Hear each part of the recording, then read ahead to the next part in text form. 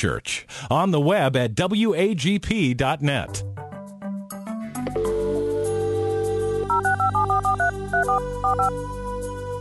This is the Bible Line, a live radio call-in program with Dr. Carl Broggi. Dr. Broggi is the senior pastor of Community Bible Church of Beaufort, South Carolina. And for the next hour, he's available to answer your questions, providing biblical insight and wisdom for everyday Christian living. Our phone lines are open, and if you have a question, you may call 525-1859 locally, or outside the immediate area, call toll-free 877-924-7980. Now let's join Dr. Carl Broggi. Study and show yourself approved of God, being a workman who's not ashamed, rightly dividing the word of truth. So glad you can join us for this hour. If you are a first-time listener, the Bible Line is a one-hour ministry where we take people's questions, and all you have to do is pick up the phone and you can call us. Maybe there's a passage you're studying that you've been challenged with, or there's an issue you're facing in your personal ministry or family life that you'd like biblical counsel on. The number locally, again, is 843-525-1859. The toll-free number is 877. The call letters, WAGP 980. When you call, you can go on the air live, or a lot of people are just more comfortable dictating their question, and we're happy to take it either way. Or you can dictate it directly, email us here into the studio. And the email address is TBL, that stands for The Bible Line, TBL@WAGP.net. All right, Rick, let's go ahead and we'll get started here this morning. I think a number of questions have already come in, and let's see where we're at. We've got one, Justin from Bangor, Maine. He wants to know, what is the biblical purpose or objective for believers that meet on the first day of the week, the Sunday service? In other words, should the intent and objective be to create an environment where unbelievers feel welcome and are able to understand the teachings of the pastor and the songs sung in worship? Or should the weekly meeting of believers be strictly for the teaching of God's Word, the edification of the saints, with the overall purpose of bringing glory and honor to God? There is a relatively new church in the area where I live in New England that is growing rapidly. Though the gospel is preached and the Word of God is taught, there are lots of theatrics involved in the worship service, to include LED lights flashing, a full band that's very talented, but the songs contain very simple and repetitive lyrics. For example, God is good, God is good, God is good. The pastor refuses to preach deeper theological sermons because, as he states, the new people and new Christians wouldn't understand.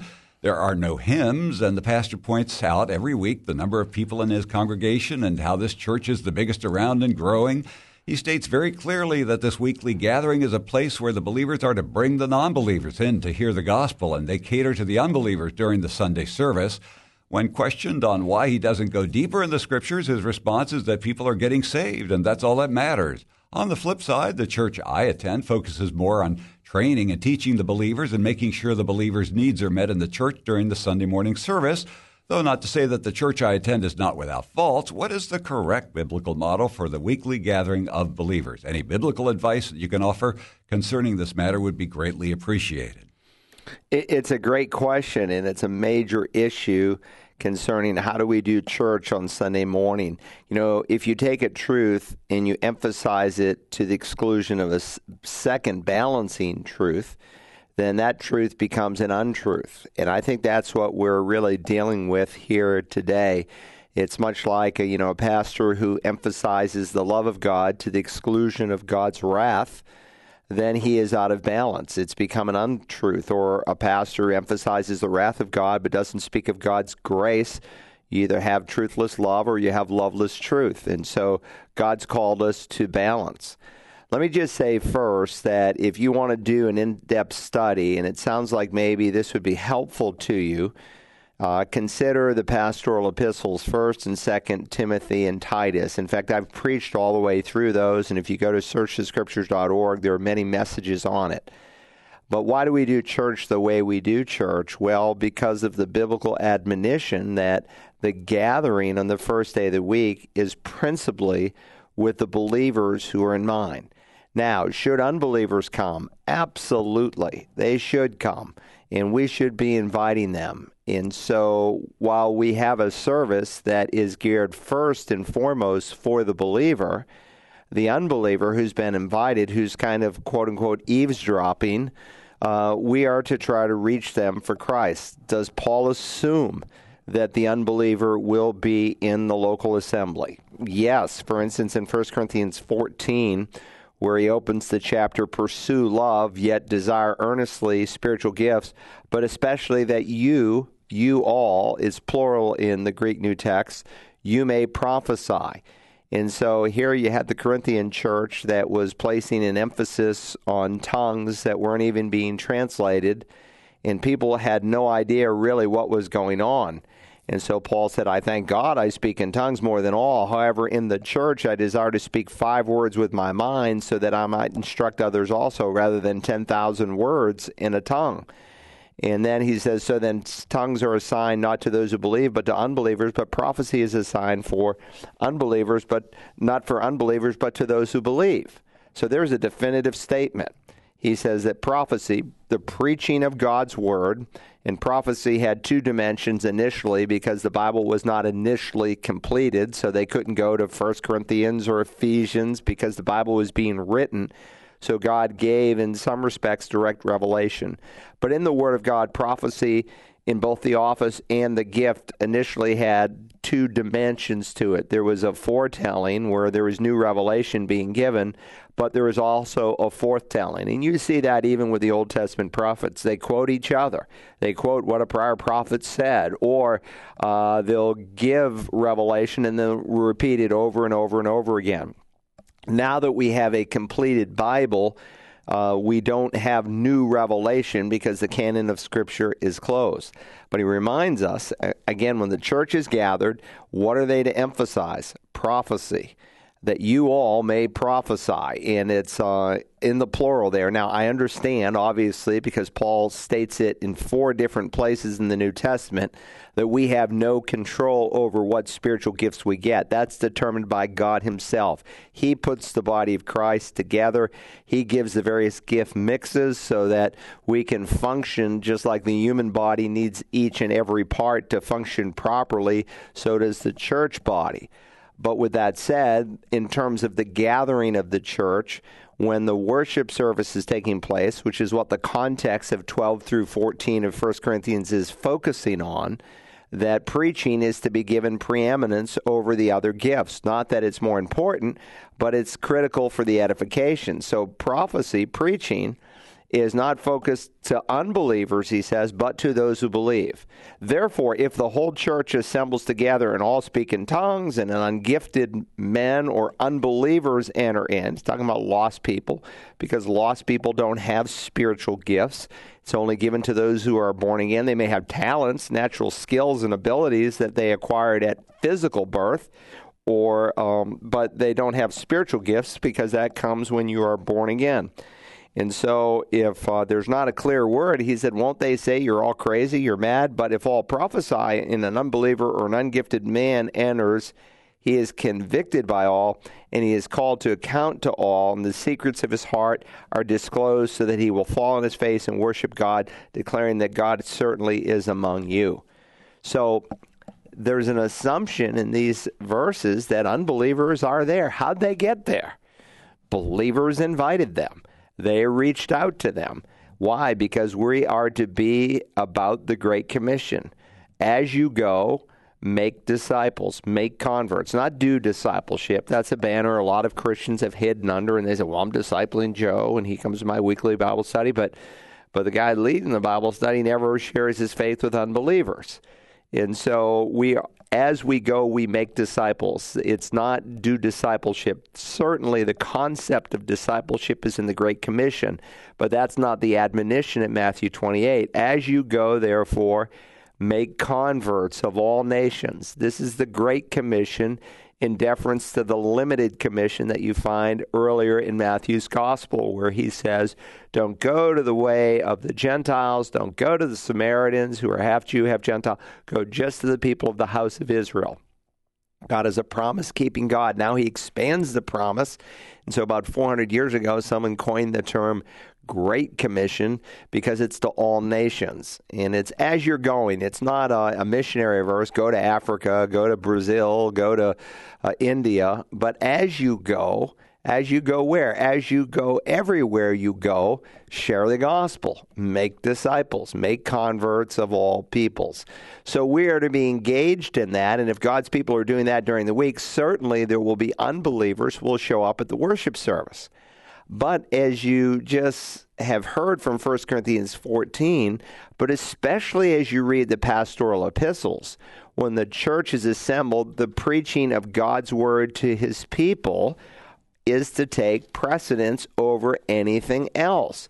And so, as you describe this church and the pastor rationalizes, and that's what it is. It's a rationalization. A rationalization is a rational lie. He's kind of deceived himself. Now, his goal in terms of wanting to reach people is admirable, but you do not reach people at the expense of compromising another biblical truth. And so what is he doing? He's emphasizing one truth, reaching the lost, to the exclusion of another truth, edifying the saints. And so as you read through the pastoral epistles, it's very clear that when the church is gathered, they are to preach the word in season and out of season. They are to teach sound doctrine. That is a major focus when the church is together. We don't apologize for that. Preach the word in season, out of season. Reprove. Rebuke. Oh, no, that wouldn't be seeker sensitive. Reprove, rebuke. That's pretty straightforward, is it not? I think so. God can't say it much plainer than that. Exhort with great patience and instruction. For the time will come when they will not endure sound doctrine. You know, doctrine, 45 times in the New Testament we're told that we're to teach doctrine. That doesn't sound like it's happening in the service you are describing. Sound doctrine, the word sound is actually a medical term. Healthy doctrine, where do you find that? In the Word of God. People say, well, doctrine divides. Yes, it does. It divides truth from error, believers from unbelievers. We are to teach the Word of God. Certainly, we keep the unbeliever in mind. I very, very rarely preach a sermon where I don't address the unbeliever or give the unbeliever a chance to consider the claims of Christ. But my focus is not just the unbeliever. Now, we may have meetings where that's the focus, but when the church is gathered on Sunday morning, the saints are to be taught. What happens? Long term, the paradigm that this pastor up there in Maine has developed is disastrous. It's absolutely disastrous. It's going to destroy the health of a local church. Why? Because as people come long enough and as the decades proceed, then you're going to have a mess like you have at Willow Creek in Chicago. So now Bill Hybels, he brought us, him and Rick Warren, some new church paradigm, some new revelation on how we should reach people for Christ. And it's produced massive numbers. And so now we have some of the largest churches in American church history. But we have the least amount of influence. The body of Christ is weak. The body of Christ is lukewarm in many places across our country, having very little influence.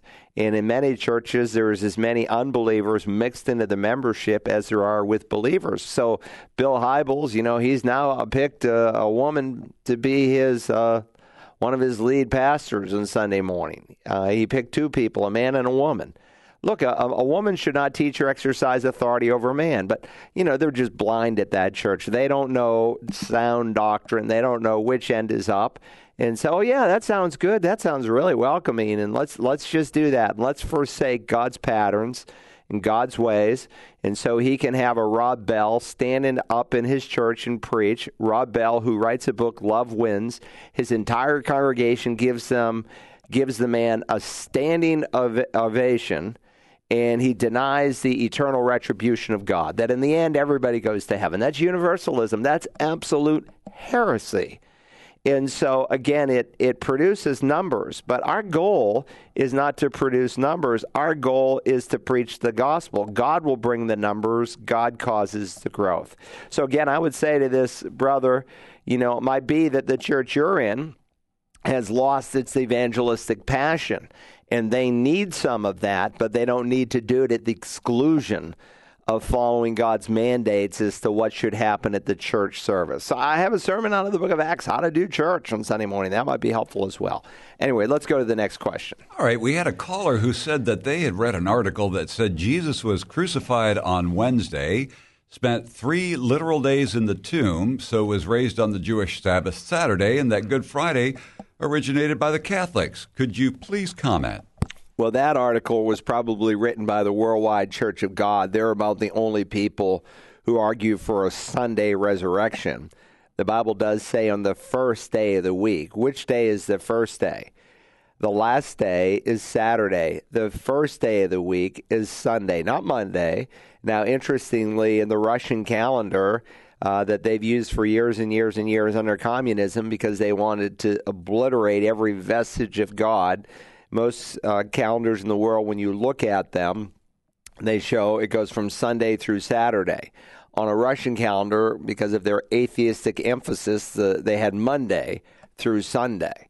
And again, they were trying to dismiss the important thought that the first day of the week was Sunday. So you're reading actually an article by a group that was founded by a guy who didn't believe in the deity of Christ, and he's propagated a lot of heresy. He's dead now. He knows better. But nonetheless, there are some Christians, though, who argue for a Thursday crucifixion, and they take the prophecy 3 days and 3 nights that Jesus mentioned, just as Jonah was in the belly of the whale 3 days, 3 nights, so the Son of Man, and they would argue, therefore, it must be a Thursday crucifixion with a resurrection on Sunday. No Orthodox Christian has ever denied that Jesus rose on Sunday, the first day of the week. Why do we meet on Sunday, the first day of the week? Because the Catholic Church tells us to? No, not at all. That's, again, some people like Seventh-day Adventists. They don't deny that Jesus was raised on the first day of the week, but they try to build a case that Roman Catholicism taught us to worship on the first day of the week. No, Roman Catholicism didn't teach us that. That's the pattern in the New Testament, in that God's people met on the first day of the week. When you meet on the first day of the week, set aside in store what, for instance, God has prospered in your life. And so the pattern of meeting on the first day of the week in honor of the resurrection is what the church, the body of Christ, does. That's in contradistinction to Israel, that was God's old covenant people. God's not done with Israel. In fact, he's not done with the Sabbath. During the millennial reign of Messiah, we will go back. The prophet Ezekiel tells us to worshiping on the seventh day, as we're all brought together, Jew and Gentile, from across the world. But some do argue for a Thursday crucifixion, and there are some good people who do that. There's certainly, you can argue it both ways. The Friday, the more traditional view, argues that a part of a day can represent a whole day, and there are many biblical examples of that. The book of Esther might be one that you could read. But the example that you read, the article you read, it was written by some cult. It wasn't written by any Orthodox Christian. So while the day of the week might be debated between Thursday and Friday in terms of the crucifixion, the day of the resurrection has never been debated by any Orthodox Christian in the history of the church. Good question. Let's go to the next one. 843-525-1859. If you have a question on today's Bible line, and another caller called in and would like to know, when Jesus went and preached to the spirits in prison, as it mentions in 1 Peter 3:18-22, did he physically descend into hell, or was he looking down into hell from righteous Sheol? It's a good question, and it's one that often comes up. So let me just go to that passage in 1 Peter chapter 3. He says, of course, in verse 15, an oft-quoted verse, sanctify Christ as Lord in your hearts, always being ready to make a defense to everyone who asks you to give an account for the hope that is in you, yet with gentleness and reverence. So Christ is to be set aside in our heart as Lord, and when he's Lord in our hearts, when he is on the throne of our life, then he'll be on our lips. We'll be able to carry out this ability to make a defense, an apology, so we speak of Christian apologetics. Keep a good conscience, so that in the thing in which you are slandered, those who revile your good behavior in Christ will be put to shame. So make sure that your lifestyle matches what you say. For it is better if God should will it so that you suffer for doing what's right rather than for doing what's wrong. God has certainly called us as Christians to suffer. We don't like to talk about that today, but he calls us to suffer not for doing what's wrong, but for doing what's right. Unjust suffering, as he has already illustrated at the end of chapter 2. Then he says, for Christ also died for sins once for all. He clearly is an example of unjust suffering, the just for the unjust. He was perfect. No one could say, well, we're punishing Jesus because he did something bad or said something bad or even thought something bad. Everything Jesus said, thought, and did was absolutely holy. So he died, the just for the unjust, that's him for us, so that, here's the reason, he might bring us to God, having been put to death in the flesh, in the body, but made alive in the spirit. Now, please note what it does not say. The text does not say that he was put to death in the flesh, but made alive in the flesh. That's true, but that happened on the third day, which he will affirm at the end of this section of Scripture, that Jesus is raised and exalted and seated at the right hand of the Father. He physically arose, but he is affirming here that he was put to death in the flesh, that's when he died on the cross, but made alive in the Spirit, in which, in his Spirit, he went and made proclamation to who? To the spirits now in prison. Some have taken this verse, universalists, to say, well, Jesus went and preached to people who died and were in hell in order to give them a second chance. That's not true. He made it clear in Luke 16 when he told the parable of Lazarus and the rich man. Some think it's not a parable, that it's a historical event, in that it would be the only parable where someone is named, but it doesn't change the truth at all. But he makes it very clear that there's a fixed chasm between us and them, that they cannot cross over from one place to the other. It's appointed for a man to die once, and then comes the judgment. When he describes eternal death, aionion is the word for eternal. It's the same word that's used for eternal life. So what one is, the other is. Just like heaven is forever, hell is forever. So he went and he made proclamation. He preached. It's kerusso, to those who are now in prison. In other words, they're in this place. It's called Tartarus. And they are in a place of binding. Who are these spirits? I think these are angelic spirits. How do I know? Because they once were disobedience when the patience of God kept awaiting in the days of Noah during the construction of the ark, in which a few, that is 8 persons, were brought safely through the water. He's talking about some spirits, and the word that's used here for spirit is principally used in the New Testament of angelic beings. He's speaking of some angels who did something during the days of Noah. What did they do? Well, you can listen to my sermon on Genesis chapter 6. The B'nai Elohim, the sons of God, cohabitated not with the daughters of God, but the daughters of men. And so they came down and had a physical relationship with the daughters of men. And when Jude describes these, he says, and angels who do not keep their own domain, but abandon their proper abode, he, God, has kept in eternal bonds under darkness for the judgment of the great day. Just like, so he's making an analogy here, just like Sodom and Gomorrah and the cities around them, since they, in the same way as these, is the same way as these who, is the same way as these angels, indulged in gross immorality and went after strange flesh. What they did in Sodom was totally unnatural. Men with men, women with women. God calls that an abomination. It still is. Well, these angels also left their proper abode in that they cohabitated with women. You say, well, angels can't have relationships and procreate. Well, angels don't procreate with angels and have little angel babies. And in that sense, when we get to heaven, we are like the angels. We don't become angels, but we're like the angels in that we don't procreate in heaven. But angels are able to have a physical relationship with men. Listen, the 2 angels who were in Lot's house, those homosexuals that were, they had been blinded by the angels, and yet they're still militant. They're still trying to break down the door. Why? To come in and have a physical relationship with those men, just driven by their lust.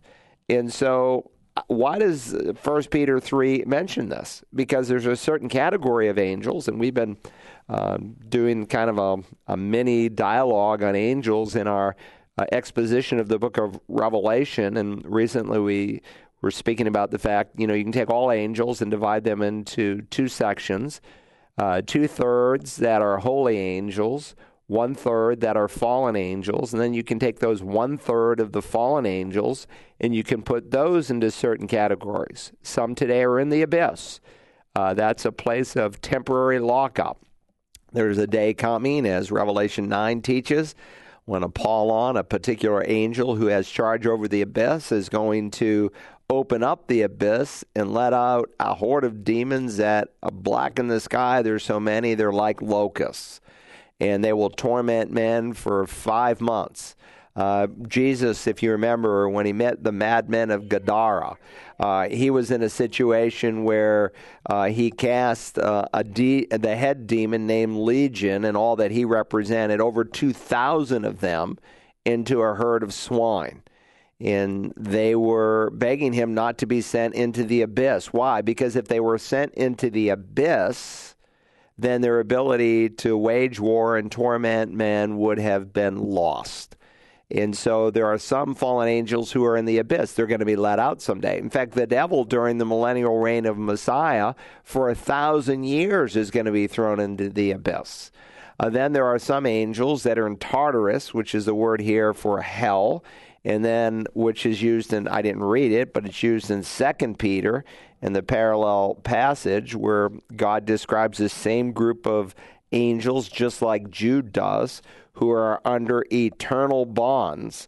He says, then under eternal bonds for the day of judgment. And he describes them here in 2 Peter as being in Tartarus. So it's a particular holding cell for a group of fallen angels.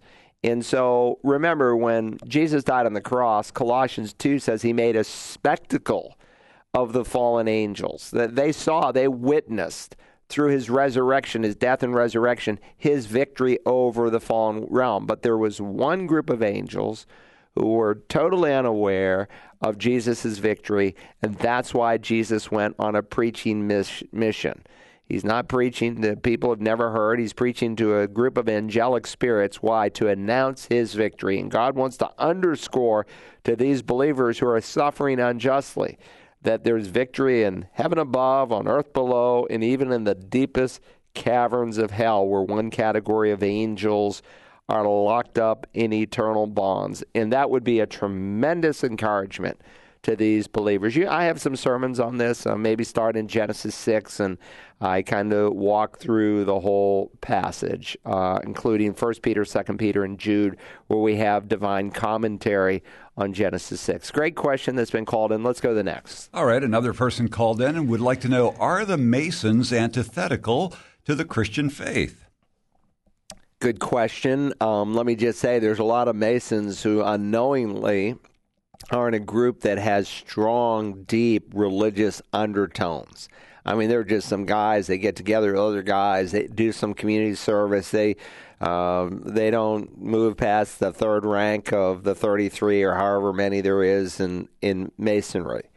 But as you move through the ranks of Freemasonry, you discover that there's really religious undertones that are antithetical to the Word of God. Southern Baptists in the 1980s, I still have their survey that was not their survey, but their study that was done at one of the Southern Baptist conventions during the 1980s. They commissioned a study because they discovered that about 750,000 Southern Baptist men, including pastors, were engaged in Freemasonry. And the fruit of the study basically said, look, Freemasonry is not something that we should be involved in because you don't want to give endorsement. You know, a church showed up on our church website where there was going to be some testing done. I said, take that down. Look, that church doesn't believe in the inerrancy of the Bible. They're cooperative Baptists. They're financing cooperative Baptists who are involved in things that are antithetical to Scripture. So for us to promote homeschoolers to go to testing at that church is to endorse that church, and we don't want to do that. And so for a Christian to be involved in Masonry, knowingly or unknowingly, and he need not be ignorant, he is involving himself in an organization that, for instance, denies the deity of Christ. They do officially. Have you ever read a Masonic Bible? You could probably Google it, go to eBay. the used book thing, half.com, and type in Masonic Bible with all the study notes and read the study notes, and you find out, man, these people do not represent Christian theology. I won't let those Masons come with their dirty aprons and do some kind of a show at a funeral that I'm going to preach if per se someone is engaged in Freemasonry. So anyway, it's not a good organization. If you want to read I think a very helpful study, one was that's very user-friendly. One was done by Dr. Norman Geisler, so you could Google Norman Geisler Freemasonry. He wrote just a little short booklet that would give you some good ammo. And this fellow, John Ankelberg, he used to have a TV show on. I don't know if he's on anymore, but he did an excellent study back in the early 90s on Freemasonry. Again, very user-friendly. Here's what the Bible says. Here's what Mason says. And really any thinking person, if they just know a little bit of the Bible, will see, oh, no, this is not a good thing to be engaged in. Very good. Another caller just called in, and they've got a sad situation, but her main question is, does God get angry when people go through things that make them question his will? Well, certainly God gets angry. It's a righteous anger. So sometimes people think all anger is sin. God's sinless. Everything he thought, did, and said was absolutely holy. So when Jesus goes in and he cleanses the temple, somebody said, well, he lost his cool. No, he didn't. That was a righteous anger. He was absolutely in control of himself. And so Paul can command you in the book of Ephesians, be angry, but do not sin. What does that tell you? It tells you that not all anger is sinful. So with that said, yes, when a Christian does what's evil and wrong, God is displeased. Many examples, just reading the Old Testament, of how God dealt with his people Israel. Just read the Torah, the first 5 books, especially Exodus and Numbers, and you'll see numerous examples where God is upset with his people. And nonetheless, that doesn't change his love for us. His love for us is unconditional. But those whom the Lord loves, Hebrews 12 says he disciplines. He says if you're without discipline, Hebrews 12, you're illegitimate and not true sons. So God doesn't discipline an unbelieving world. Now he will ultimately judge them if they remain in their unbelief with eternal retribution. But he disciplines only those whom he loves. You say, I thought God loves everybody. Well, he does in a broad sense. But in a specific sense, he has a special love for his own people. For God so loved the world. The world means world. Doesn't mean elect. It doesn't mean some select few. Jesus' atonement was not for a limited number of people. It was unlimited. He died for all people. And so my hyper-Calvinistic friends who believe in limited redemption or a particular atonement or whatever you want to call it, they're just wrong. And I meet people, Christians in other parts of the world, and occasionally I heard about this. How do they ever get that? They're educated into it. The simple reading of Scripture would never lead anyone to think that, and that's why it's been a rejected doctrine. And my son Jeremy actually wrote a paper at Liberty, I thought it was excellent, where he showed that even John Calvin didn't believe in limited atonement. So while God loves the whole world and gave his son for them, he has a special affinity towards those who are his. And so we're called beloved of God, and we're called his beloved. So my son, do not regard lightly the discipline of the Lord in Hebrews 12, 5 and 6, quoting Proverbs, nor faint when you're reproved by him, for those whom the Lord loves, he disciplines. I don't discipline the next door neighbor's children. The only children I ever disciplined were my own, because I have a special tie to them, and so it is with our Heavenly Father. And in his righteous anger, he may discipline you. He may take you to the woodshed, and any discipline will be commensurate with what you've done. Good question. Let's go to the next one. I think we have a live caller waiting. We do indeed. Let's go to them now. Thanks for holding. Good morning. You're on the Bible line. Hey, thank you. Pastor, I'm wondering, I know that Isaac is a type of Christ. Yes. And I think that Joseph is the same, and I know that there's other types that appear in the Old Testament, and I'm wondering why is that important? That's a great question. Now, there are certainly some that are named as types, and so there's no debate on that. Certainly, people sometimes with typology can go kind of crazy and see everything as a type when it may not be a type at all. But when you come to Isaac, he certainly is a type of Christ. You say, how do I know? Because Hebrews chapter 11, the great Hall of Fame of Faith, tells me that he was a type. In the word, let me just read it to you. It was he to whom it was said, well, let me back up a verse. By faith, Abraham, when he was tested, offered up Isaac. And he who had received the promises was offering up his only begotten son. Interestingly, just a side note here, the word is monogene. There are only two people in all the Bible who are called only begotten. One is Isaac, and the other is Christ. For God so loved the world, he gave his monogene, his uniquely special begotten son. Now, Jesus obviously did not have a human father, and in that sense, he was not a monogene. But he was in the sense in that it was a miracle birth. And Isaac's birth was miraculous. God let them wait and finally gave him the whole picture. And when Abraham's body was good as dead, he had no power to procreate, and he's nearly 100, and Sarah's 90, and she's way past her ability to have children. God allows them to have a baby. It was a miracle birth, and in that sense, Isaac is a monogene. It was he to whom it was said, in Isaac your descendants shall be called. Not in Ishmael. God had, remember Ishmael, who came through Hagar. And Hagar was Sarah's solution to the problem. God said, Abraham, you're going to have an offspring. Oh, it must be Eleazar, my servant. No. You are going to have offspring from your loins. And, of course, Sarah thinks, well, I can't get pregnant. God must want you to take my wife, Hagar. So he has a relationship with Hagar. They end up having Ishmael. Ishmael ends up having 12 sons. And Ishmael is a donkey of a man. Hagar, she's described as a believer, and I think God blessed Ishmael as well. You won't see Ishmael in heaven, but he is a picture of the flesh. He is a picture of human effort, as Paul describes him in Galatians. But God didn't give Abraham this son whom he really loved. I mean, he loved Ishmael. Did he give him Ishmael to send him to hell? I think not. And if Abraham is the father of the faithful, and he is, would he not, as the father of the faithful, an example, the primary example of a man who walked by faith, not be able to communicate the faith to his son Ishmael? Of course he did. But nonetheless, God's design was not to bring his descendants from which Messiah would come through Hagar, through Ishmael. So God waits and he gives them a miracle Babel, and he says, through Isaac your descendants shall be called. He considered that God is able to raise people even from the dead, from which he also received them back as a tupos, a type.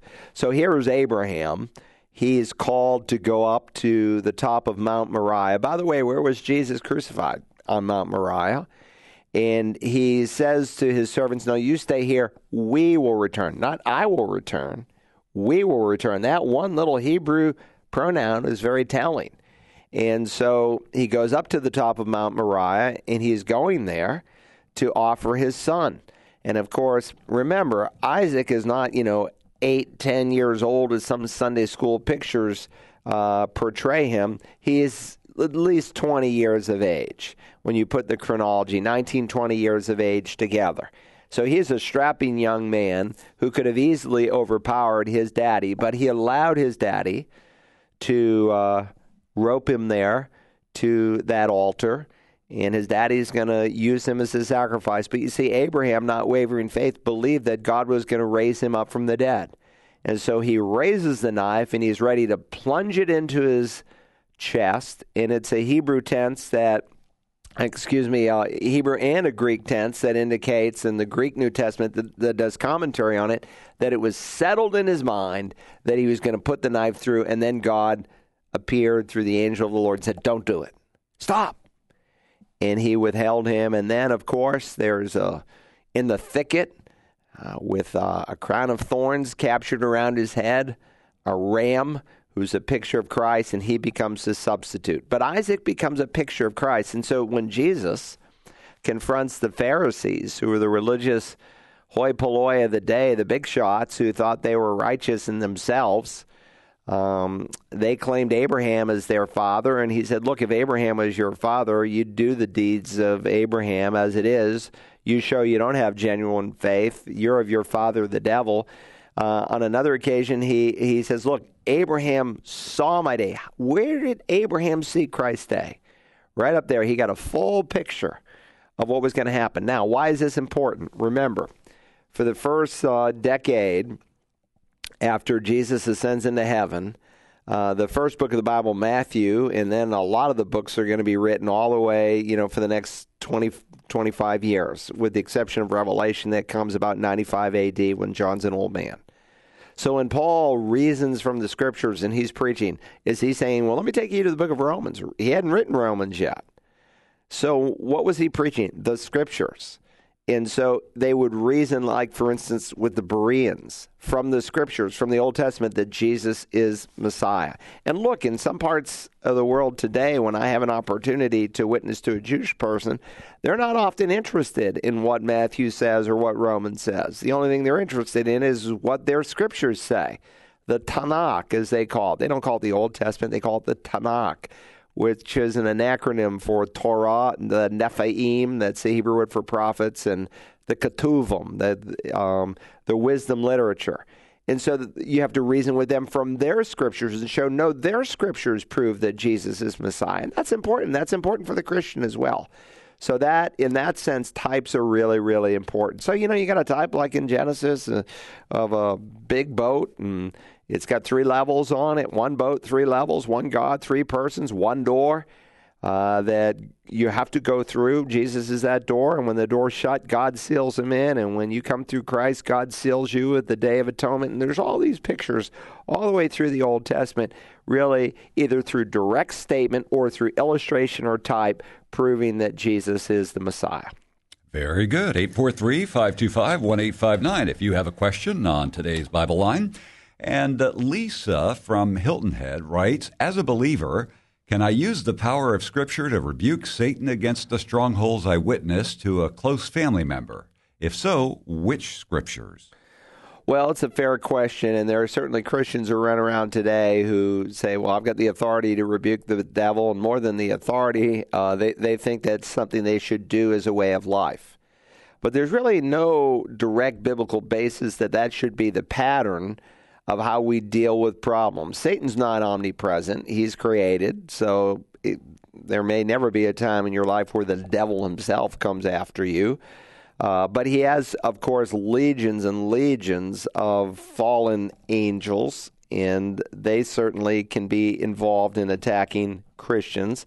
Though Christians cannot be possessed, they can certainly be attacked.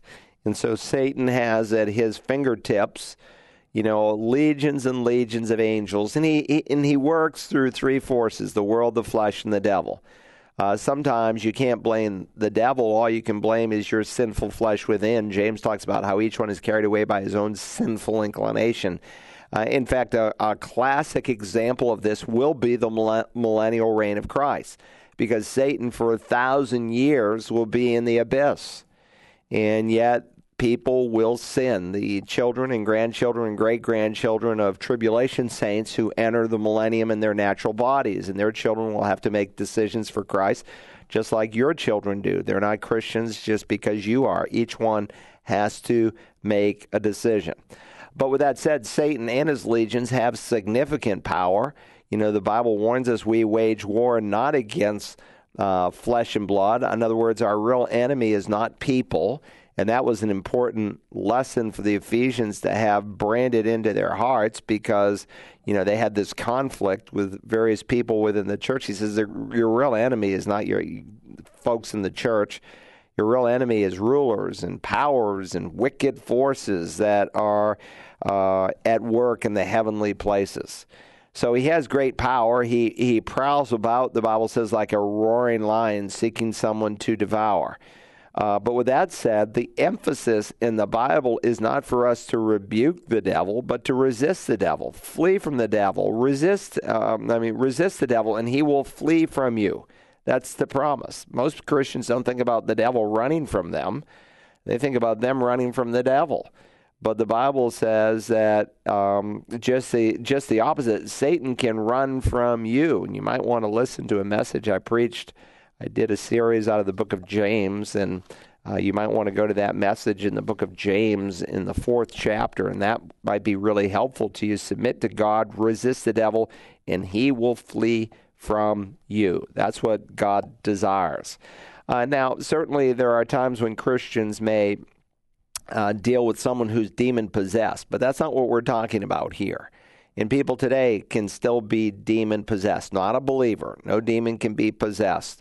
Greater is he that is in you than he that is in the world. But it's interesting when you read the account in Zechariah 3, and God very clearly says, it is the Lord who rebukes Satan. And very similarly in the book of Jude, when Michael, the great archangel, has an encounter with Satan, he doesn't dare accuse or rebuke Satan. He says, the Lord rebuke you.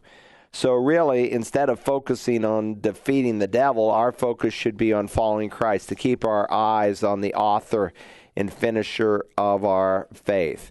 And it's not really necessary for us to be going around rebuking the devil, because God, as Ephesians 6 indicates, has given us a full set of armor, and he's given us weapons. And he tells us that the weapons in gaining victory is our faith and his word. And so 2 Corinthians 10, Paul says, for instance, we take every thought captive to the obedience of Christ. And he reminds us that our weapons are not earthly, they're not fleshly, but they're divinely inspired. And so by faith, which is based on the Word of God, and that's exactly, by the way, what Jesus does when he encounters the evil one, as recorded in Matthew 4, Luke 4, and the temptation, he quotes the Word of God. So good question. I appreciate it. Let's go to the next. Our next caller would like to know which scriptures refer to the dispensation of the church and what scriptures refer to the dispensation of the kingdom age. Well, just stay with me in our study of the book of Revelation, and that's a really armchair question, but there are certainly different time frames in which God works in human history. Obviously, the way he worked before the fall was different than after the fall. The time he worked during the time of the law, when he had the Mosaic law, is different from the church age. The church did not exist in the Old Testament.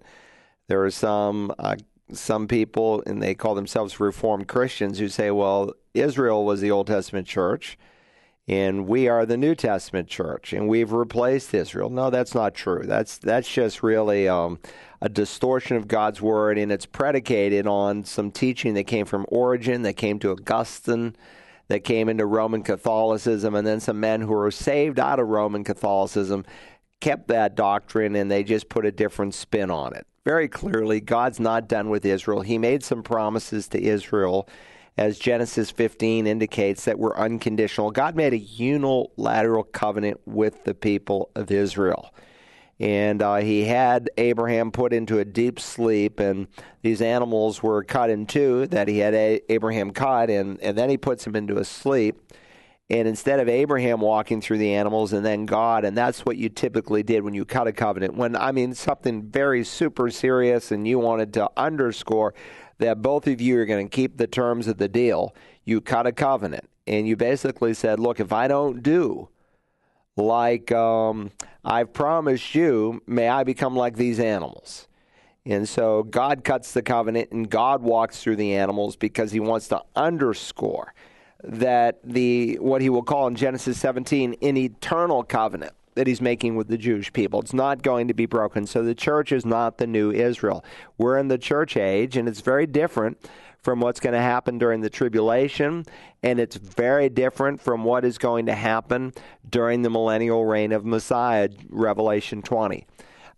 For starters, I would probably encourage you to listen to the last 3 messages. I did 4 messages in the book of Daniel chapter 9 when I preached through the book of Daniel.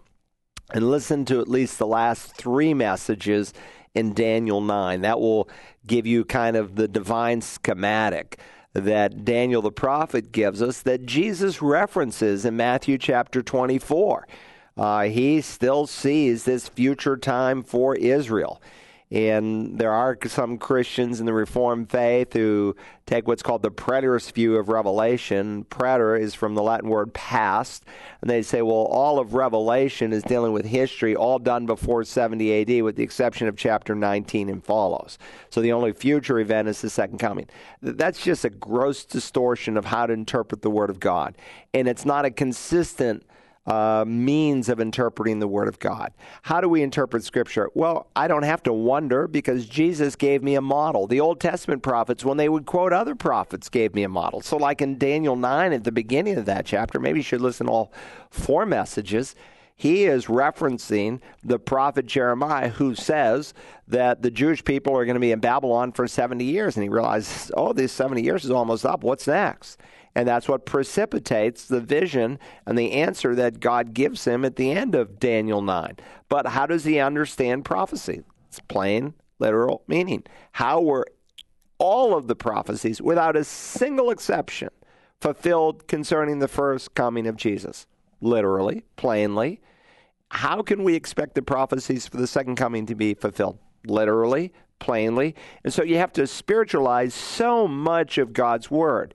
But again, the amillennialists, those in the quote-unquote Reformed faith, and I would call myself a Reformed Christian, I just apply the definition differently. It's a term that's been robbed from evangelicalism, much like the term charismatic has been robbed by us. There are charismatic Christians. Well, I hope if you're listening to me, you're a charismatic Christian, because all it means is that you believe God has given spiritual gifts to everyone in the body of Christ, without exception.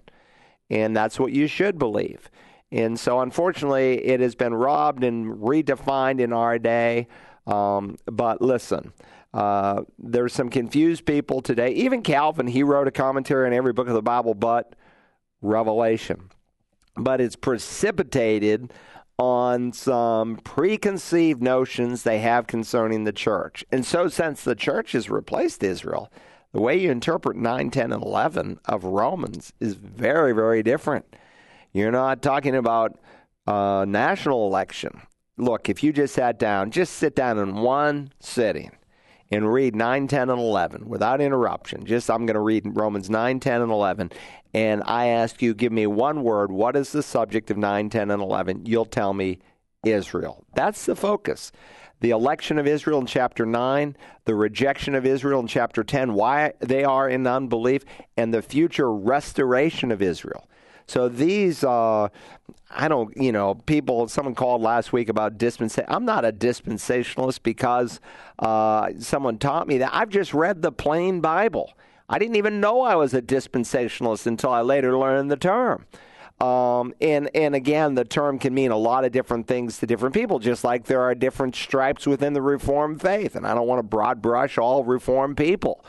But still, the fact that there's a distinction between Israel and the church, that God's not done with Israel, that he used Israel to bring about the first coming, and he's going to use Israel to bring about the second coming is very significant, and we don't need to dismiss that. Okay, I think we've got time for this last question. What's your view of the New Christian Standard Version of the Bible? The CSV, or often called the HCSV, Holman Christian Standard Version, it's a good translation. The Southern Baptists put it out. You might want to go to my course on bibliology. I believe it's section 6. If you go to searchthescriptures.org, we have a thing called the Institute of Biblical Studies, where you have an opportunity to earn basically a Bible degree. I was talking to someone last night in Florence, South Carolina, and they want to become a missionary, and so they're working on a Bible certificate, which is basically an equivalent of about 30 to 35 hours of study, depending on the organization that's offering it. We had someone that went through the Bible certificate program at Search the Scriptures, and that was received when they went into missions. So I have one course. It's called Bibliology, which is the study of the Bible. It's not for the faint. It's over 500 pages of notes, but one section, section 6, deals with an evaluation of the English translations.